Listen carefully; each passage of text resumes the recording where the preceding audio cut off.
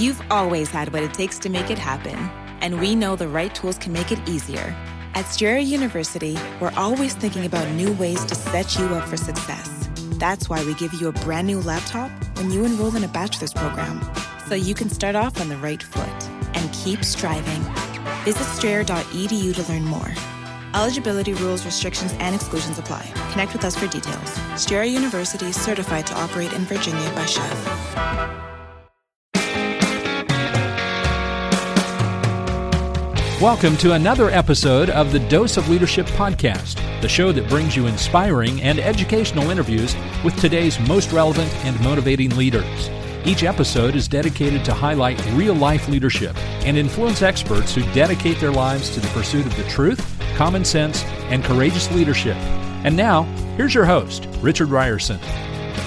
Hey, welcome to the show. Got my good friend Sean Dowdell is on the show. He's known as the Tattooed Millionaire, which was also the title of his book in 2017. That's when he first came on the show. That's when I first met him. Been in touch with him ever since, and I thought it would be great to have him back on the show because he and his wife, Thora, released a brand new book called Brand Renegades. It just came out a couple weeks ago. Brand Renegades, Our Fearless Path from Startup to Global Brand. It's a great book, particularly if you're on an entrepreneurial journey, but it touches everything. It's perfect for entrepreneurs, people who are wanting to start their own business or are in their own business. It talks about the power of mentorships, communication. Leadership chapter is really good. And he's just one of the most authentic, genuine souls out there. And I think he's the quintessential entrepreneur. You'll find out why when you listen to this episode and if you read his books, which I highly recommend. Again, he's known as the founder and CEO of Club Tattoo, which are 26 years running, a high-end tattoo and piercing business that you can find in Arizona and primarily in Vegas as well. He was also the drummer of Grey Days, a rock band that had Chester Bennington, who was the lead singer of Linkin Park, who eventually committed suicide, unfortunately. But they were in Grey Days together, and Chester was also a partner with him in Club Tattoo. He's a frequent speaker to a variety of audiences and has been featured in Entrepreneur, GQ, Billboard, it's been on CNBC, A&E, and more.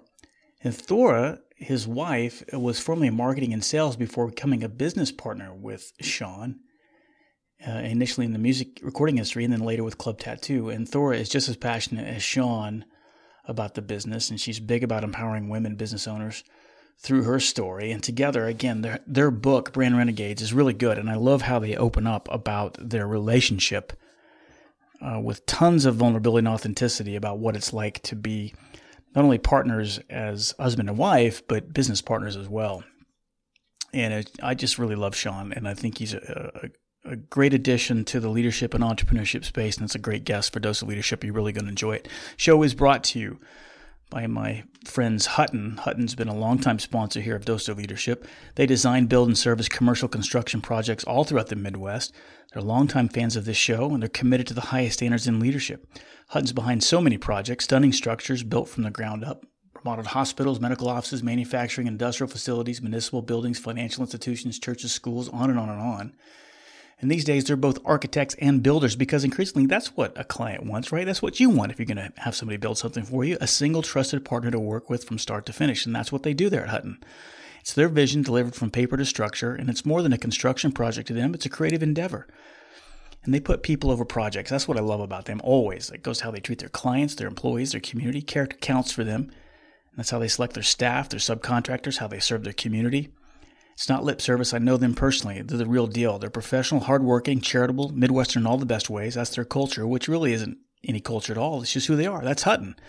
Go learn more. Go to huttonbuilds.com/togetherwebuild. That's huttonbuilds.com/togetherwebuild. Thanks so much for being a supporter of the show. If you haven't done so, subscribe, rate, review.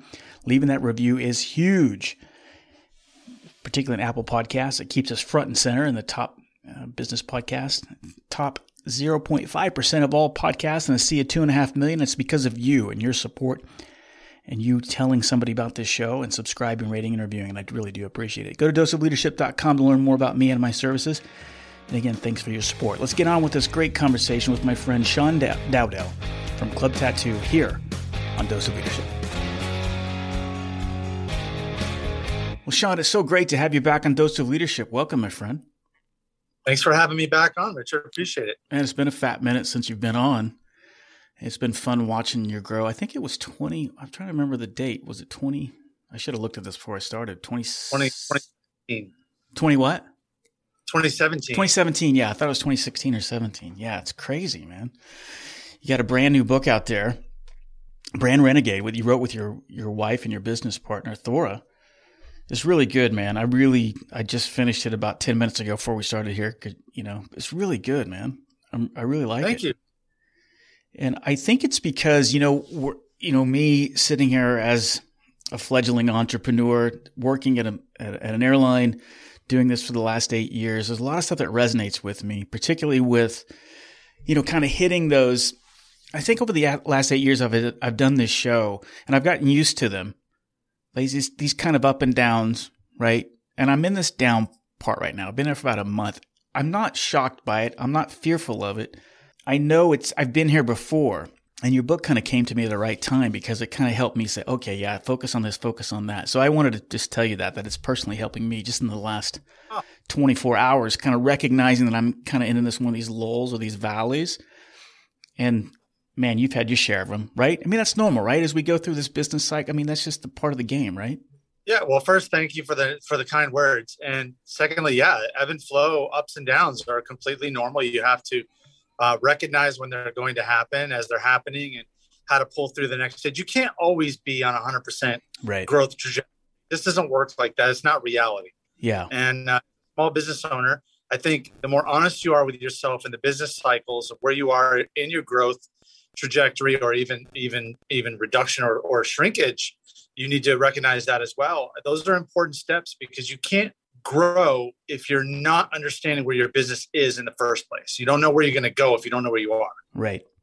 Well, let's talk a little bit for the sake of people who hadn't met you before, been on the show before. Just give a brief synopsis of Club Tattoo, how long you guys have been in business, 22 years plus, right? We're coming on now, but just give us 26 years. 26. Opened in 1995.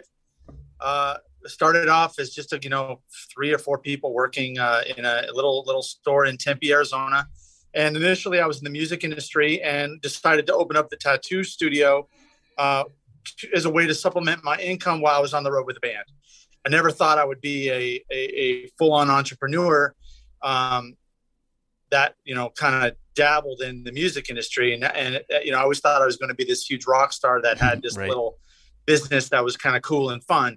And then when I left the music industry in 1990, or I guess I technically left in like 2000, I refocused all my energy and drive into Club Tattoo and created a luxury brand of tattoo and piercing studios with my partner and wife, Thora Dowdell. And we grew from that point exponentially when I brought her into the business, and she just brought a different perspective. And we've grown the brand into 6 different studios and constantly growing. We have stores in Las Vegas, stores in Arizona, stores on the Las Vegas Strip inside big global brands such as the Venetian Grand Canal Shops, Planet Hollywood Miracle Mile Shops, the Link Hotel and Casino. And then we're in Scottsdale, Fifth Avenue. We've got some really prime locations. And it's a very upscale, unique experience that I think is kind of at the top of the tattoo and piercing industry. And we've really developed a global brand that reflects that. Yeah. I remember when we talked about this in 2017, it seems it's kind of like, and I think some of the great iconic brands are this, like if you look at McDonald's, I mean, we take it for granted. It's almost like when I hear about a luxury brand tattoo business like yours, it's kind of like, well, yeah, duh. Why wouldn't we have one? Right. I mean, to me, that's how, as someone on the outside, and I don't have tattoos, but I'm like, yeah, it makes perfect sense. We take that for granted now, but 26 years ago, people were like, what are you talking about? That's like an impossible idea, right? People didn't get it right away, but I'll tell you who it spoke to immediately we didn't have this grand concept when we first opened. Sure. We were a young kid, it kind of developed and grew into what it has become now. But early on, I think the key ingredient was that we wanted to differentiate ourselves from other competitors. When I opened in 1995, I believe it was in the entire state of Arizona. So we were, it wasn't hard to stand out if you did anything different than what was there. And the way we did that was we created a really brightly lit, very unique aesthetic, very clean, and very female friendly. That was the key ingredient early on, was to make our company very female friendly, where women would come in and feel safe to get tattooed or pierced and not feel like they had this hulking biker that was, being inappropriate or just made them feel uncomfortable or intimidated. It wasn't that vibe. And back in the 90s, that really was the business model that was pretty standard or traditional in the tattoo world. You had this kind of biker-esque mentality that was feeding that industry pretty specifically that direction. And once we took the left turn from that, we really carved out a niche for ourselves and differentiated our company in a way that hadn't really been done before. And then it grew from that point. Sure. I love too how when you did that, you focused on the marketing research. You kind of went into it assuming this was a 50-50 mix. You had 50% women, 50% men. And what you found out that there was actually more women than men that were coming to your shop. And once you had that kind of clarity, now you started to align products around, nose piercings and things like that attracted more of a female clientele, right? I think it's easy to believe your own hype if you don't actually dig into the data, right? And I've certainly been a victim of my own thought processes of just assuming things. And so we've done these exercises and we really tried to narrow down the key factors, who our demographics are. Who is it that's coming in here? It's easy to take a snapshot of a couple of days and say, oh, we have, mostly college kids and then mostly, 50-50 men or women. But when you really dig down and you do a little bit broader snapshot of who your client is, and you dig into the details of who they are and why they're coming to you, you can find out a lot, not only about who your clients are, but about who you are as a brand. And then you can actually switch your business model into feeding and focusing on who it is that your customers think you are and who they want you to be. If you try to dictate 100% of what it is you do to a client, you might be missing out on what the market demand is. And for us, we found, just as an example, there was a certain type of jewelry that we were filling our cases with years ago, right? And we assumed, because we were selling some of them, we assumed that because we were selling some of this stuff, that was our key target audience. And then once we dug into the data, we found out that a large part of our clientele were females that wanted more options in higher end price points for jewelry. So such as diamond nostril jewelry and diamond navel jewelry. So we literally overnight, we switched our business model. We got rid of some of this lower end jewelry that was feeding some of our customers. We invested heavily into this higher price point. And literally within 6 months, we noticed about a 40% trajectory upwards in our bottom line on the body jewelry sales. So if you dig in, if you're willing to take the time and energy, and by the way, it's a lot of effort to do this, you're going to find a lot out about yourself. And then you're able to shift which direction your focus is in. And you're going to see a major difference in how your company operates, how your customers are interacting with your business, and your bottom line, of course. What was the catalyst for you to do the deep dive on that marketing side? I mean, when I was reading about that, of course it made sense. But as I'm sitting there thinking about what was the event that made you go, hey, I need to start digging into this? Was it a lack of sales? Was it a mentor pushing you? What started it? Don't laugh, but honestly, I think it was all the Tony Robbins books that I was reading at the time. This really? Probably started about 15 years ago. And I think I've read 4 or 5 of his books at this point. I've attended a lot of his conferences. We went to his island of Fiji. I'm a big believer in what Tony preaches, and he hit some really key points. And he made it abundantly clear to me that I can't rely on all these outside factors to kind of, I can't rely on luck. Like, you make your own luck. Go out there, be prepared when things are presenting themselves to you to be able to take massive action in a forward direction. That's really what I get out of Tony. And I had to just do some self-digging once I started listening to his books and implementing the strategies and at least the self-reflection that he preaches. I came across, well, why am I doing it this way? And then Thor and I we would talk about it. And if the answer was, well, we've always done it this way, that was the worst possible answer we could come up with. So it was like, right. Well, is it the best way? So let's dig down and figure that out. And that's really how we ended up where we're at. Well, I love that, and it kind of speaks to the kind of a broader sense of when I look at your journey. I mean, you are the quintessential entrepreneur. And I love the fact that you went into this business. You go into this in the book, that you didn't go into this business with, hey, we're looking for time and economic freedom. I want boats. I want this. That's what I love about your honesty in this book, is that you, particularly you, when I look at you in your childhood and you grow up, you didn't starve. You always had food on the table, but it was tough, right? I mean, you watched your dad put himself through college and struggle and but you didn't have a lot, and you didn't come from a lot, but you learned a lot from work ethic to grind to hustle to all that stuff that made you the quintessential entrepreneur. But I love that you didn't go into this business because you wanted to be this multimillionaire with a yacht. And you talk about that at length in the book, right? That it wasn't until like 15 years later that you started really thinking about the financial aspect of it, in a sense, right? So I think you pretty much summed it up really well. But the way I look at it now is, when it's young, it's really popular in our country to want to be a victim right now. And I'm trying to really separate myself from that mentality. So when I tell my story, while I did grow up, I guess, on the lower half of what would be considered, middle class, my parents worked their butts off. Yeah. And I got that work ethic from them for sure. I never starved. I always had clothes on my back. So if I'm honest with myself, growing up, I may not have been growing up rich or well off, but I think 95% of the rest of the world would kill to have what I had growing up.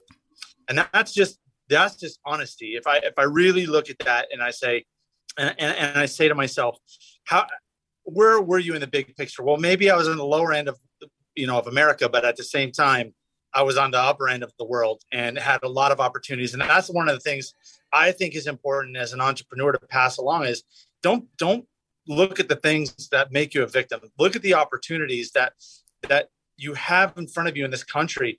I don't care if you're Black, Hispanic, Asian, white, whatever it is. Your economic class might be lower than we might be in, gang-ridden, section of the city or whatever, but we still live in America, and there still are opportunities to go out and take advantage of. And I know that's easy to say, and I don't mean to make light of it and make it sound like it's so simple, because it's not. It takes a lot of hard work. It takes a special person to get up out of bed every morning and charge past those hurdles that are put in their direct communities. But I think if you have hope, and you understand that we do live in an amazing country and that there are opportunities, you can work past it. You can get yourself past it. And I think it's important to know that there are opportunities for every person in this country. So just to your point, I guess I grew up, I don't want to say disadvantaged, because we didn't have a lot, but I learned that work ethic from my parents, and they instilled it in me as a child. You're going to get out of the world what you put into it. So get your butt out of bed and go make something happen for yourself. I love that message, and I agree with you 100%. I mean, I think you're right. I think it's something that gets missed a lot, and particularly when we talk about entrepreneurship, and even when we're flooded, we see it. I can go turn on Facebook or LinkedIn right now, and I can just get 1,000 ads from young entrepreneurs promising me financial freedom and economic wealth and passive income and everything else, and you still got to put in the work. You got to do the grind, right? It's like, how did you phrase it in your book? It's like, what's the logic behind giving up a 40-hour work week to work 70, 80 hours a week for personal freedom, right? It's kind of a weird logic, but that's what you've done. And it's a lot of, you got to live, breathe, and eat it, right? Well, because it's not the financial payoff that you're looking for. It's the creative payoff. Exactly. And that is the differentiator of a true entrepreneur. Versus just an investor or something like that. And not to discount what investors do, this, work $100,000 into something and watch it grow and then turn it and flip. I don't do that. I'm more of a creative entrepreneur where, I like to create things and then figure out what the need is in whatever community that I'm working in, and then figure out how to monetize it. And I think I kind of think differently than a lot of the investor models, where they're thinking how to monetize things first and then, work on the economics of it backwards. And I don't think, like, when I watch Shark Tank, it's interesting to see their perspectives as investors. because some of them really built their business models off their intellectual creativity. You look at a guy like Mark Cuban or Robert on that show, and their creative juices really got them where they are. And then sometimes I watch them take this hardline, disciplined financial approach, and they lost that passion for me. Not all the time, but every once in a while, I'll just see them take this weird, like, this is a hardline numbers conversation, and I've never gone into a business like that. And can't argue with their success because they're super successful at what they do, and they're looking at it from different perspectives. But I guess I'm not there yet, and I choose to look at the creative path first in my business ventures at this point, and that's what I love about it. Yeah, and I mean, I'm being presumptuous here, but I think that you seem like a guy that strikes me, or something that really makes you tick is like it feels like you think the real obligation that we have on this planet is to make the campsite better than you found it. That's like a phrase that, make it better than I found it. And it seems like everything you go into, it's about improving something or making it better, leaving it better than when you initially found it. Is that a fair statement? So actually Thora uses that a lot. She'll say, leave it better than you found it. And that's just one of her mottos. She teaches that to our staff. It's inherent in our company culture. I'm always trying to add value. So yeah. I guess we're getting there the same way. We're getting to the same destination a different way. I always find out how I can, so when somebody calls me and says, hey, we want to work with your brand, your company, Etnies is a good example. So when Soul Technologies, they have a brand called Etnies, one of the largest shoe manufacturers in the world. They came to us and said, hey, we want to buy some of your tattoo designs for our shoes. And I said, that's a cool idea, but how about we do a collaboration and it becomes a Club Tattoo Etnies partnership where we can market this thing in a different realm than just slapping tattoo art on something. We were able to add value to that, and it became one of their most successful partnerships and collaborations. And that's really the way I like to approach it, as opposed to just do the traditional, transactional exchange between companies. So I like to add value and see how I can make something better. You did the same thing with Bicycle with their cards. They were coming, they wanted just to simply buy artwork from you. And you're like, hang on a second, let's collaborate here and let's create this kind of club tattoo. And it became one of their top selling bicycle playing card brands, right? It did really well. They ended up getting it picked up through Walmart, Target, Walgreens. I think we sold 250,000 of those card decks and still selling them today. And those things were really unique. It really hadn't been done in that way before. And Bicycle loved it. It ended up branching out once we did the Bicycle deal. We ended up doing a collaboration with a company called Allster, which is one of the largest hair clipper companies in the world. Mm-hmm. We did some artwork for their hair clippers. So there's all kinds of doors that open. If you're adding value in one area, usually if you over deliver, other things will show up after the fact. And it's almost always the case for us when we really over deliver on what we step into the room with. I love in the beginning of the book how you put a huge emphasis on talking about the importance of mentorship.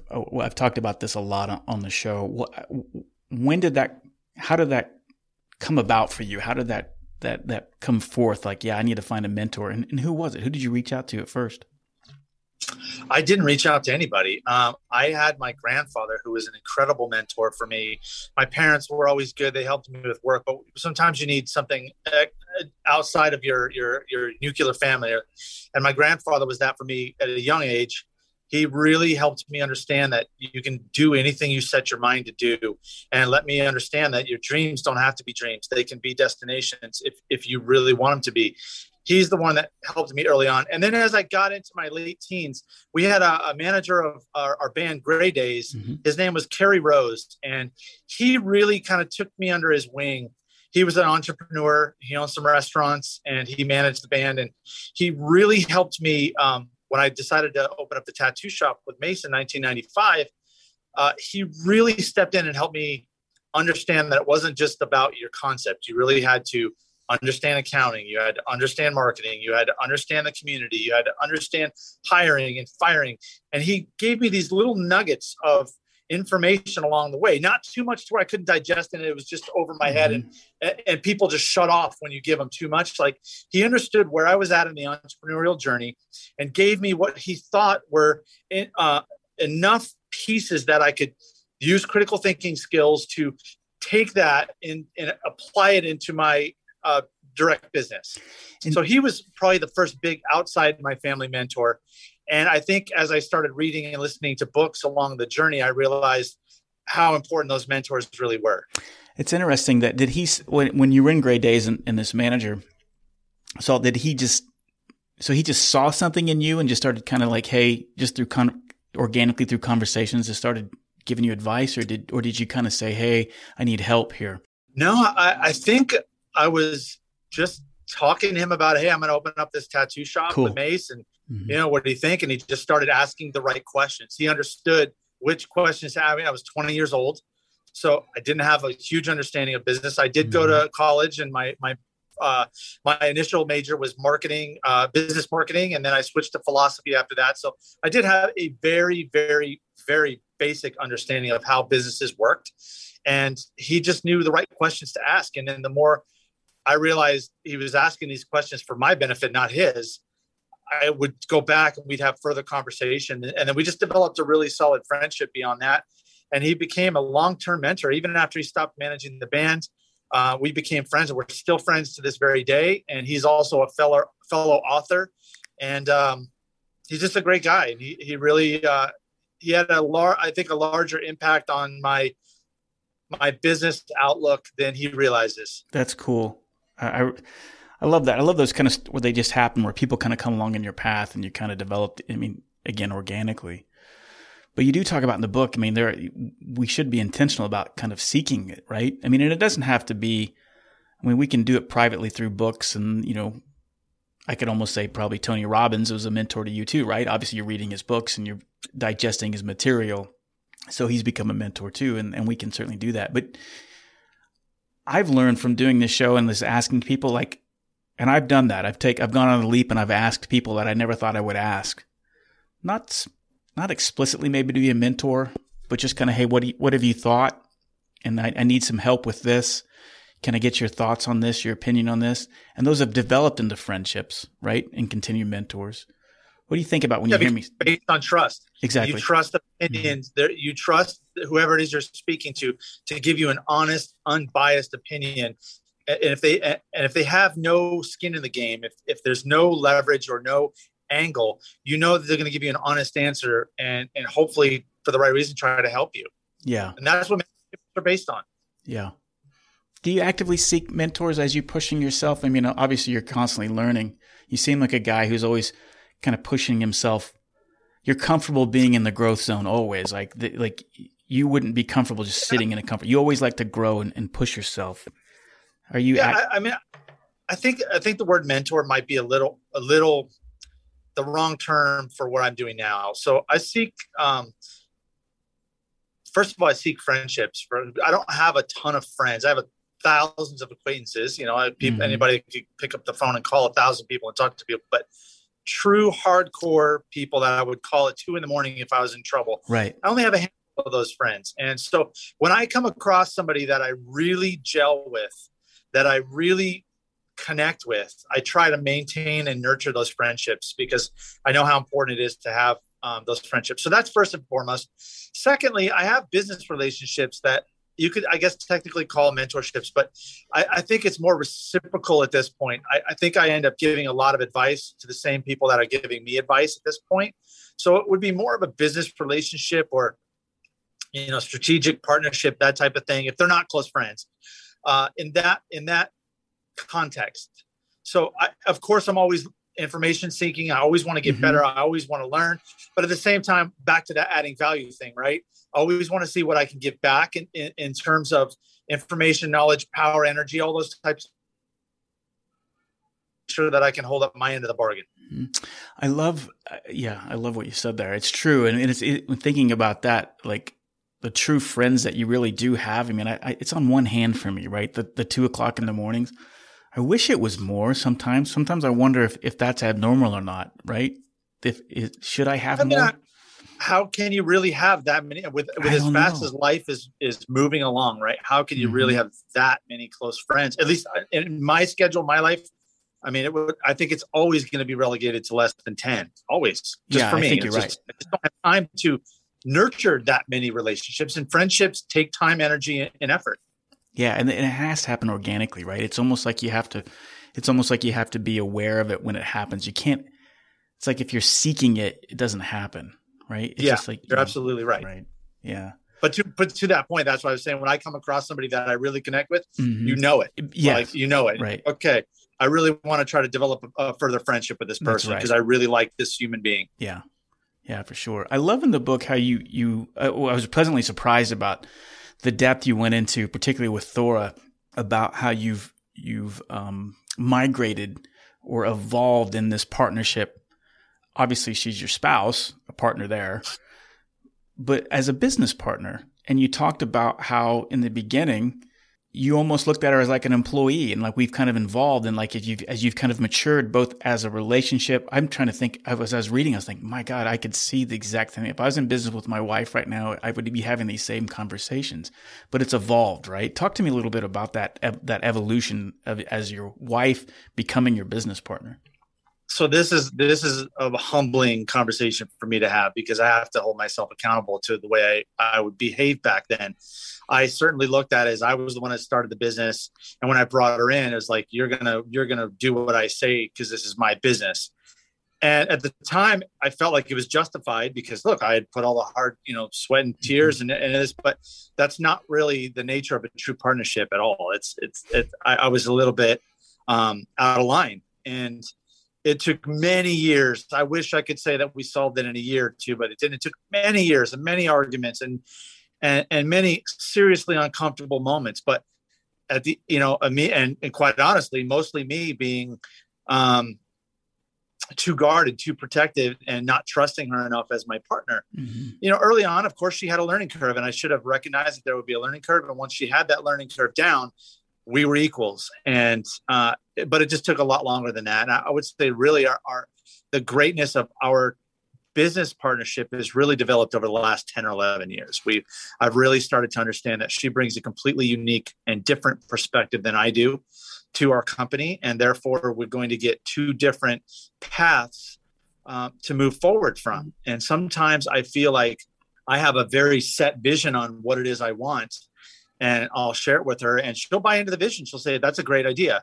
However, what about it? What about this? And then she'll throw a curveball. And now what I thought was this grandiose vision is now something completely different, but and by the way, much cooler because of what she brings to the outlook. And to me, that's really special. And we've been able to nurture that now for the last several years and really become strong partners. And now we're not stepping on each other's toes, and I'm not breathing down her neck over to, why isn't this done? Why isn't that done? Of course we're human. So of course we have disagreements, but they're not so uncomfortable or destructive to our marriage or personal relationship as they were in the past. And, thank God for her, because she's, she withstood the storm, so to speak, from the way my earlier behaviors as a business partner. And I have to give all the credit to her because she was really more the mature one that saw the broader vision in our long-term partnership than me. I really commend you for being so open and authentic in the book about it. It truly was one of my favorite parts of the book as you guys explored that or detailed that out in the book. I thought it was a great value-added piece to your work. Yeah, it's really good. I love the chapter. Obviously, this is a leadership podcast, but I love, took great exception to your Chapter 10, Be Powerful Leaders, Not Bosses. A lot of great nuggets in there, Sean, about leadership that I just totally in simpatico with you about. I loved how you open up in the very beginning about where you says, and I'm quoting here, we realized over time that becoming a good leader had more to do with proving how hard we are willing to work than it did with trying to, air quotes, motivate others.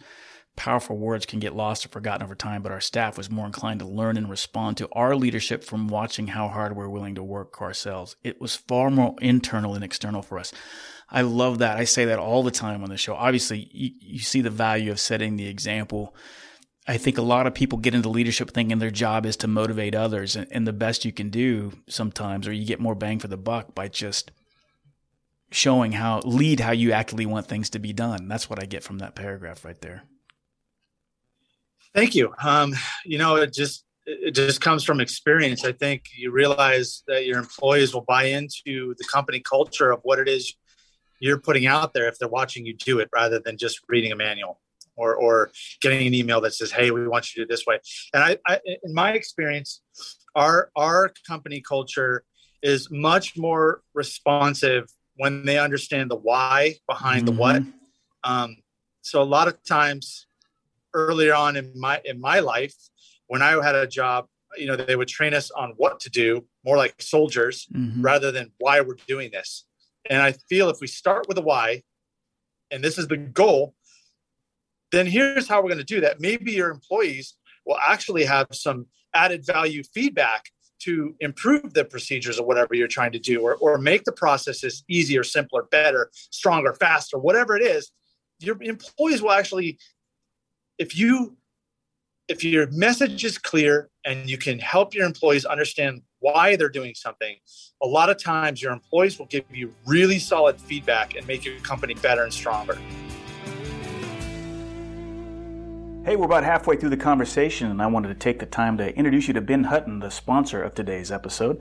Ben, tell our listeners what Hutton is all about. Hey, thanks, Richard. We're huge Dose of Leadership fans here at Hutton, so I appreciate the opportunity to sponsor your program and be with you here today. Hutton is a commercial architecture and construction firm headquartered in Kansas, but we do work really throughout the Midwest, designing and building things like hospitals, office buildings, schools, industrial and manufacturing facilities. But really, more than that, we see ourselves as leaders in the communities that we serve. Yeah, that's one thing I've always appreciated about you, knowing you all these years.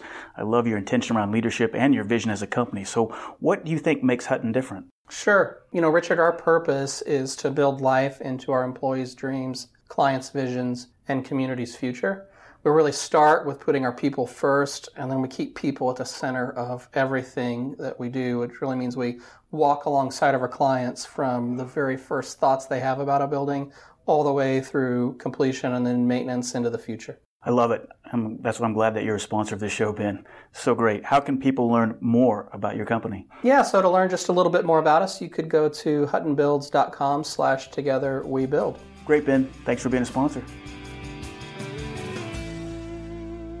Yeah, I've certainly learned that the hard way too, and I love it. You're absolutely right. I mean, that speaks volumes to me. You're absolutely right. Of taking the time to kind of communicate what this is why the ship is going this is where we're going, and this is why we're going this way. There's so much value added into that, because now you've enlisted all these people to go, oh, this is why we're going that way, and then now they're going to add input to your point, right? As opposed to just being mind-numb robots, doing what the boss told them to do.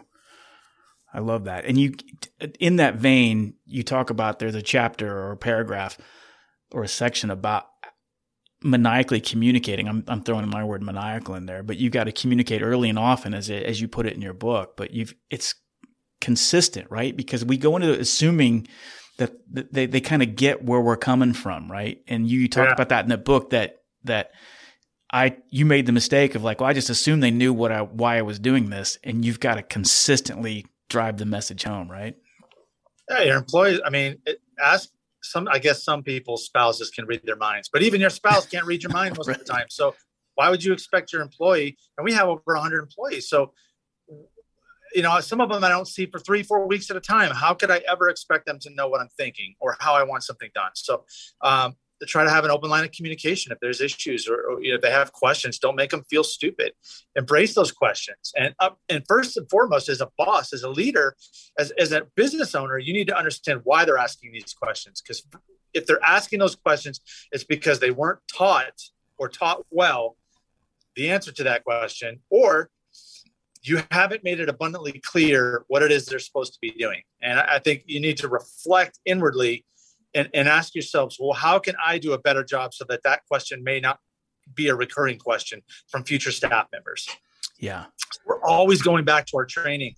We're always going back to implementing different ways of communicating how we want people to learn in our training messages. And that's been a difficult thing. For the past 3 years, we've really honed in on this specific aspect of our business, on how we train new employees. It's really, it's tough to do as a business, to go back and continually revisit how you're training new staff. At least it was for us. Well, I think it is for everybody. And I think it speaks to, too, like in bringing the right people in. I would imagine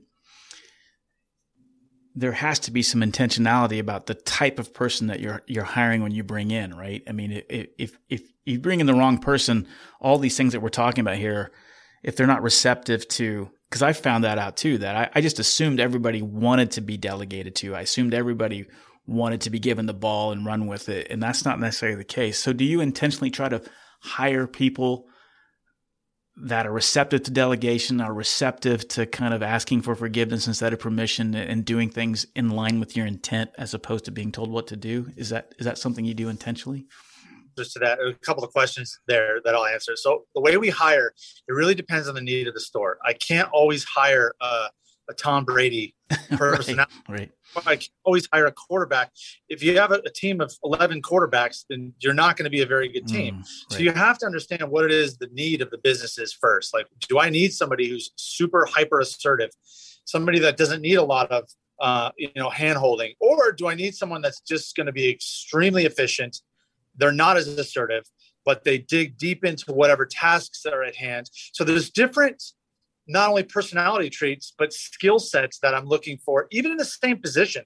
I may have 2 or 3 of the same sales positions available, but I'm looking for different personalities and different skill sets within those job titles, and I'll hire differently for each one. And Thora as well. We talk about what is it specifically we want out of this position. Do we want a super focused salesperson? Do we want somebody who's really a little bit better on the administrative side, a little bit more experience on the administrative side of the sales? Do we want someone that's a little bit more hyper focused in the computer aspect and computer understanding with programming? What is it we need? And that's really what we'll go after and see if the personality and their skill sets match up with the company's need.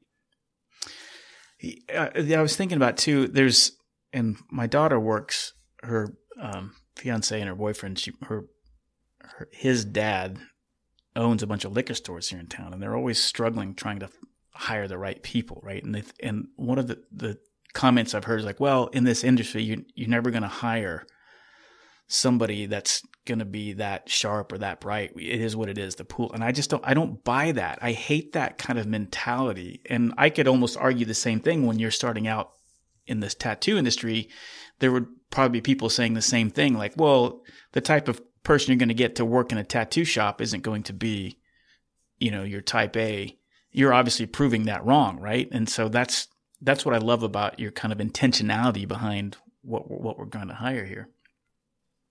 I think you have to be realistic in your expectations. One of the things as a business owner, it's a tough lesson to learn, is that your employees are not going to stay with you forever. Right. They're just not. And it sucks. It sucks as a business owner because you put so much time and energy into these people. But the sooner you realize that and accept it, the better off you are.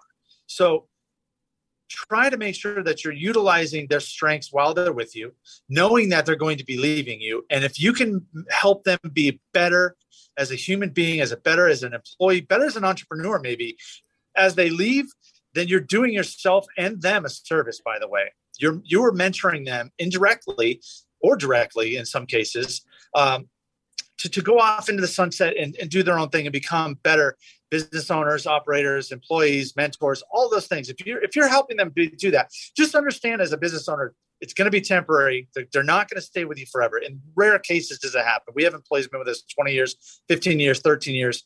Okay, but that's not generally the rule. Generally, you're going to get a year, 2 years, maybe 3 years out of people before they want to go do something else. So if you understand that, you may get a type A personality. You may get a young Sean who eventually is going to go on and open these, businesses that I hope so. I hope I get the opportunity to mentor that guy or that girl. And they come into our company and utilize their strengths to make my company better. And at the same time, give them something back as a mentor, as a strong leader, help them become and blossom into whoever it is they're going to become long-term. And I've done that. I've watched some of my young type A personalities or future entrepreneurs come into our company and work with us for 2 or 3, 4 or 5 years and go on and open up and become millionaires. I love that. The fact that I had a helping hand in pushing them into becoming who they were meant to be. They're not always going to be I'm not the same guy that was working at Little Caesars when I was 17 years old. Right. And I hope I add value to the Little Caesars pizza company I worked for at 17. I know I did. I was a good employee, but I grew and I went on to other things. So I think as a business owner, you have to be realistic in what it is you're going to be getting out of your employees. And also, I think that you have to think as a leader, what can I give back to these future leaders? That's important. I think I love what you said there. And I think that's the first time on the show I've heard somebody kind of explain it that way. And I think it's great. And just, I think sometimes we look at hiring people, like getting that retention rate, down to almost, make that revolving door not be so revolving. But to your point, it's like, look, they're not going to be here forever. But by the time that I do have you, I'm going to invest my life into you and make you a better person. I think that's a great way to look at it, because that investment will pay off in the long run. Because what's that person going to do when they do go out that door and they leave with a positive feeling and a positive experience? That's going to spread, right? And they're going to tell, man, you need to work with Sean. That guy's good to go, right?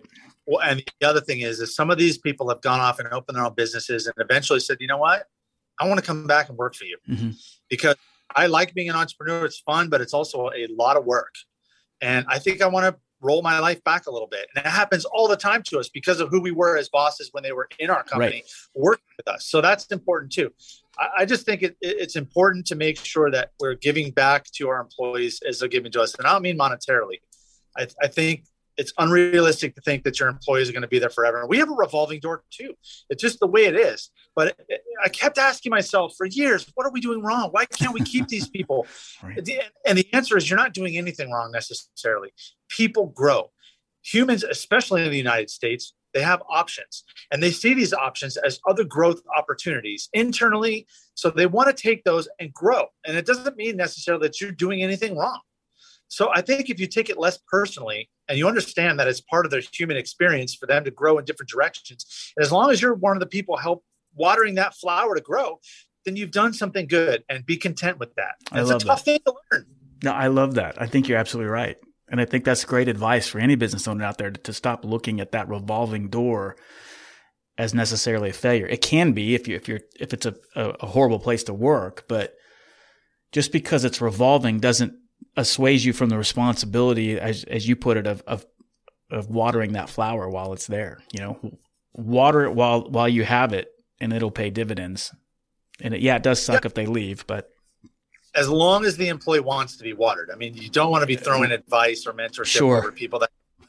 And the other tough thing is, especially in this hiring environment, I've never seen a tougher hiring environment in my business experience as we're in right now, which is really weird because you have this massive layoff that happened during COVID. You have this massive unemployment. And then now that things are open, trying to get people to come back to work is a nightmare. I know, it's weird, isn't it? It's so hard. But at the same time, it's a new challenge. We're trying to, meet it head on and see what we can do to overcome the hurdle. But I think it's important to make sure as a leader, as much as you need to mentor the people that are in your company and help them become future better leaders, better people, better employees, you also have to be not afraid to let people go that don't fit what your company's doing. And that is a very uncomfortable topic, is firing and letting people go. And for us, we don't let cancer grow. And if somebody is not a good fit, we shake their hand. We're not mean to them. Hey, this is not a good fit. Maybe you'd be better off somewhere else. And we shake their hand and we leave on good terms, hopefully.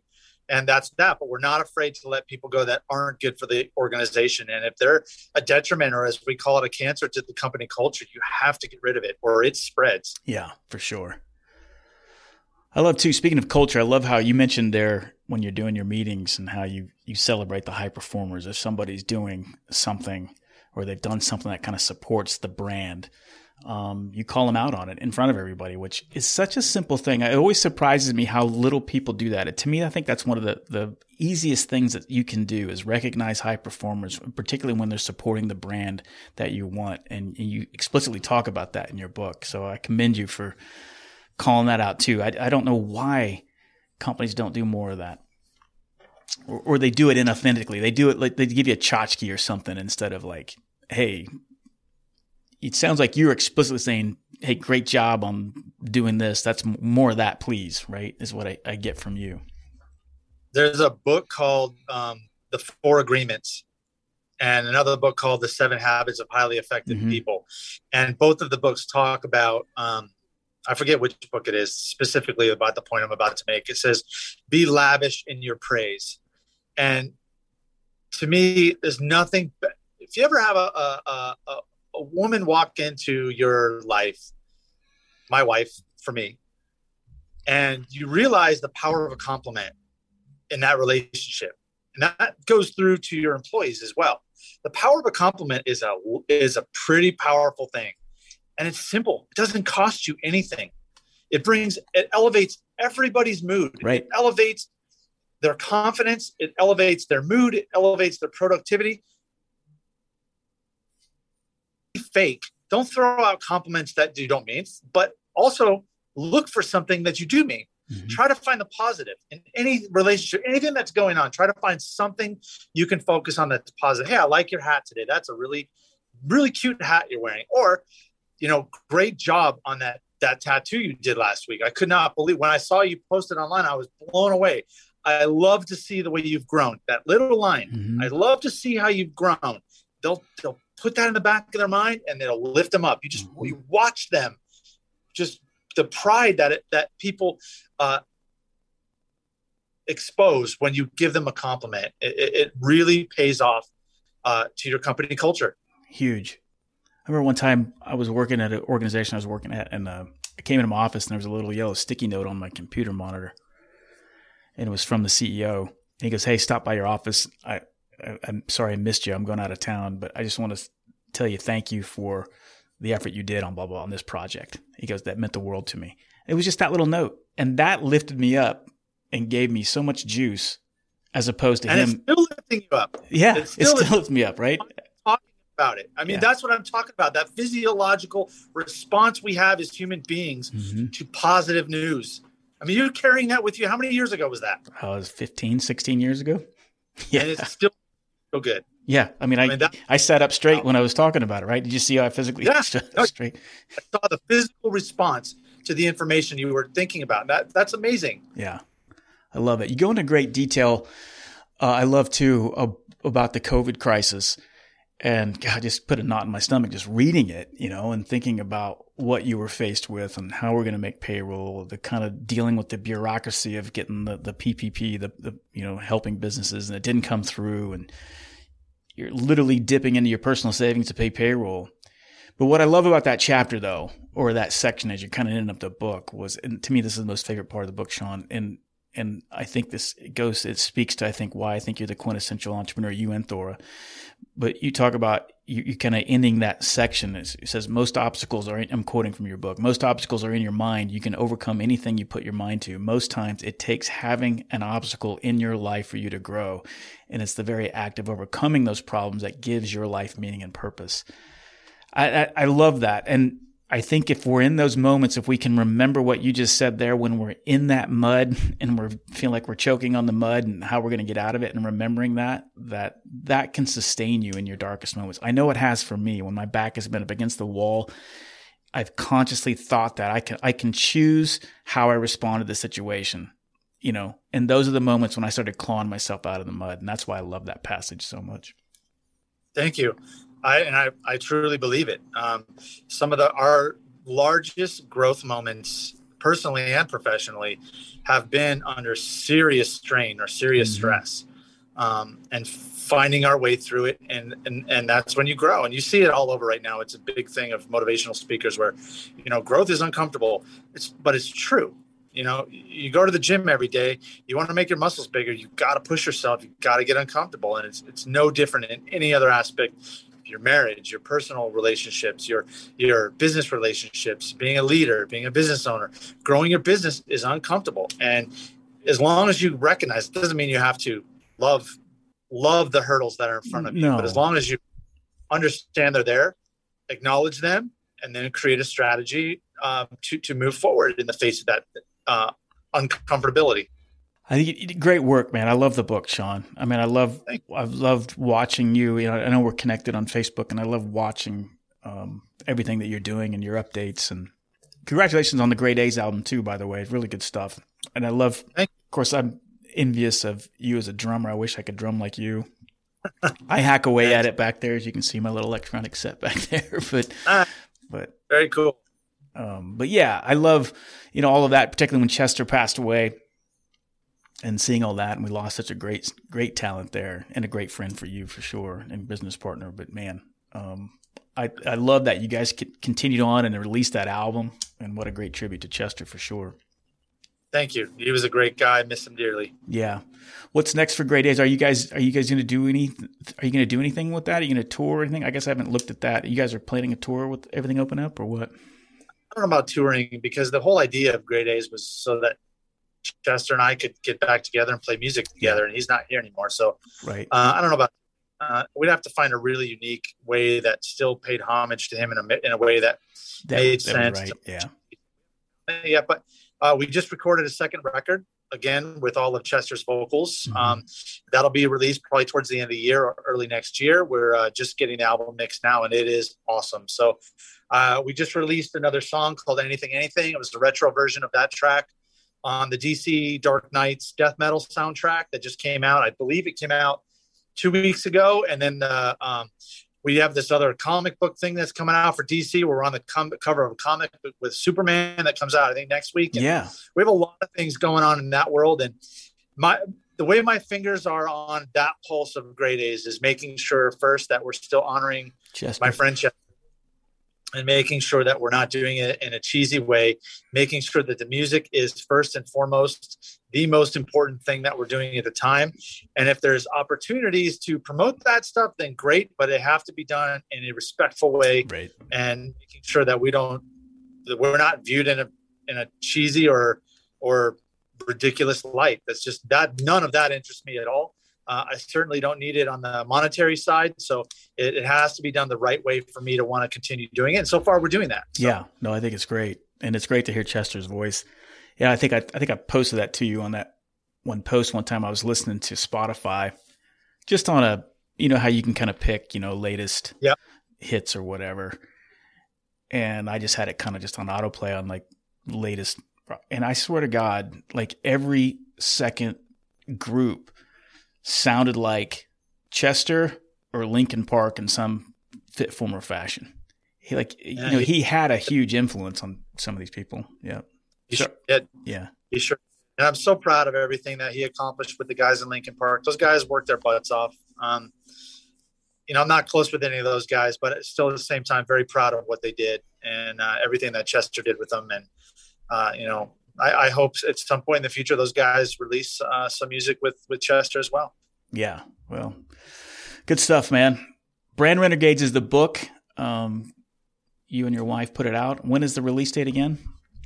It came out June 24th. So it's been out for about 3 weeks. All right. So it's out, folks. Go check it out. It's a great book, particularly for those entrepreneurs out there. If you're thinking about starting a business, if you have your own business, but there's a lot of nuggets and leadership, everything in there. I think it's a great book, Sean. You should be really proud of what you've done. Thank you so much, Richard. I appreciate it. Thanks for having me on today. Yeah. Is there anything that we didn't talk about that you want to say as we kind of wrap up here? Is there anything that we left out? I think you did a great job. I really liked the conversation, and I feel really good about it. Awesome. How can people learn more about you, Club Tattoo, and everything that you're involved in?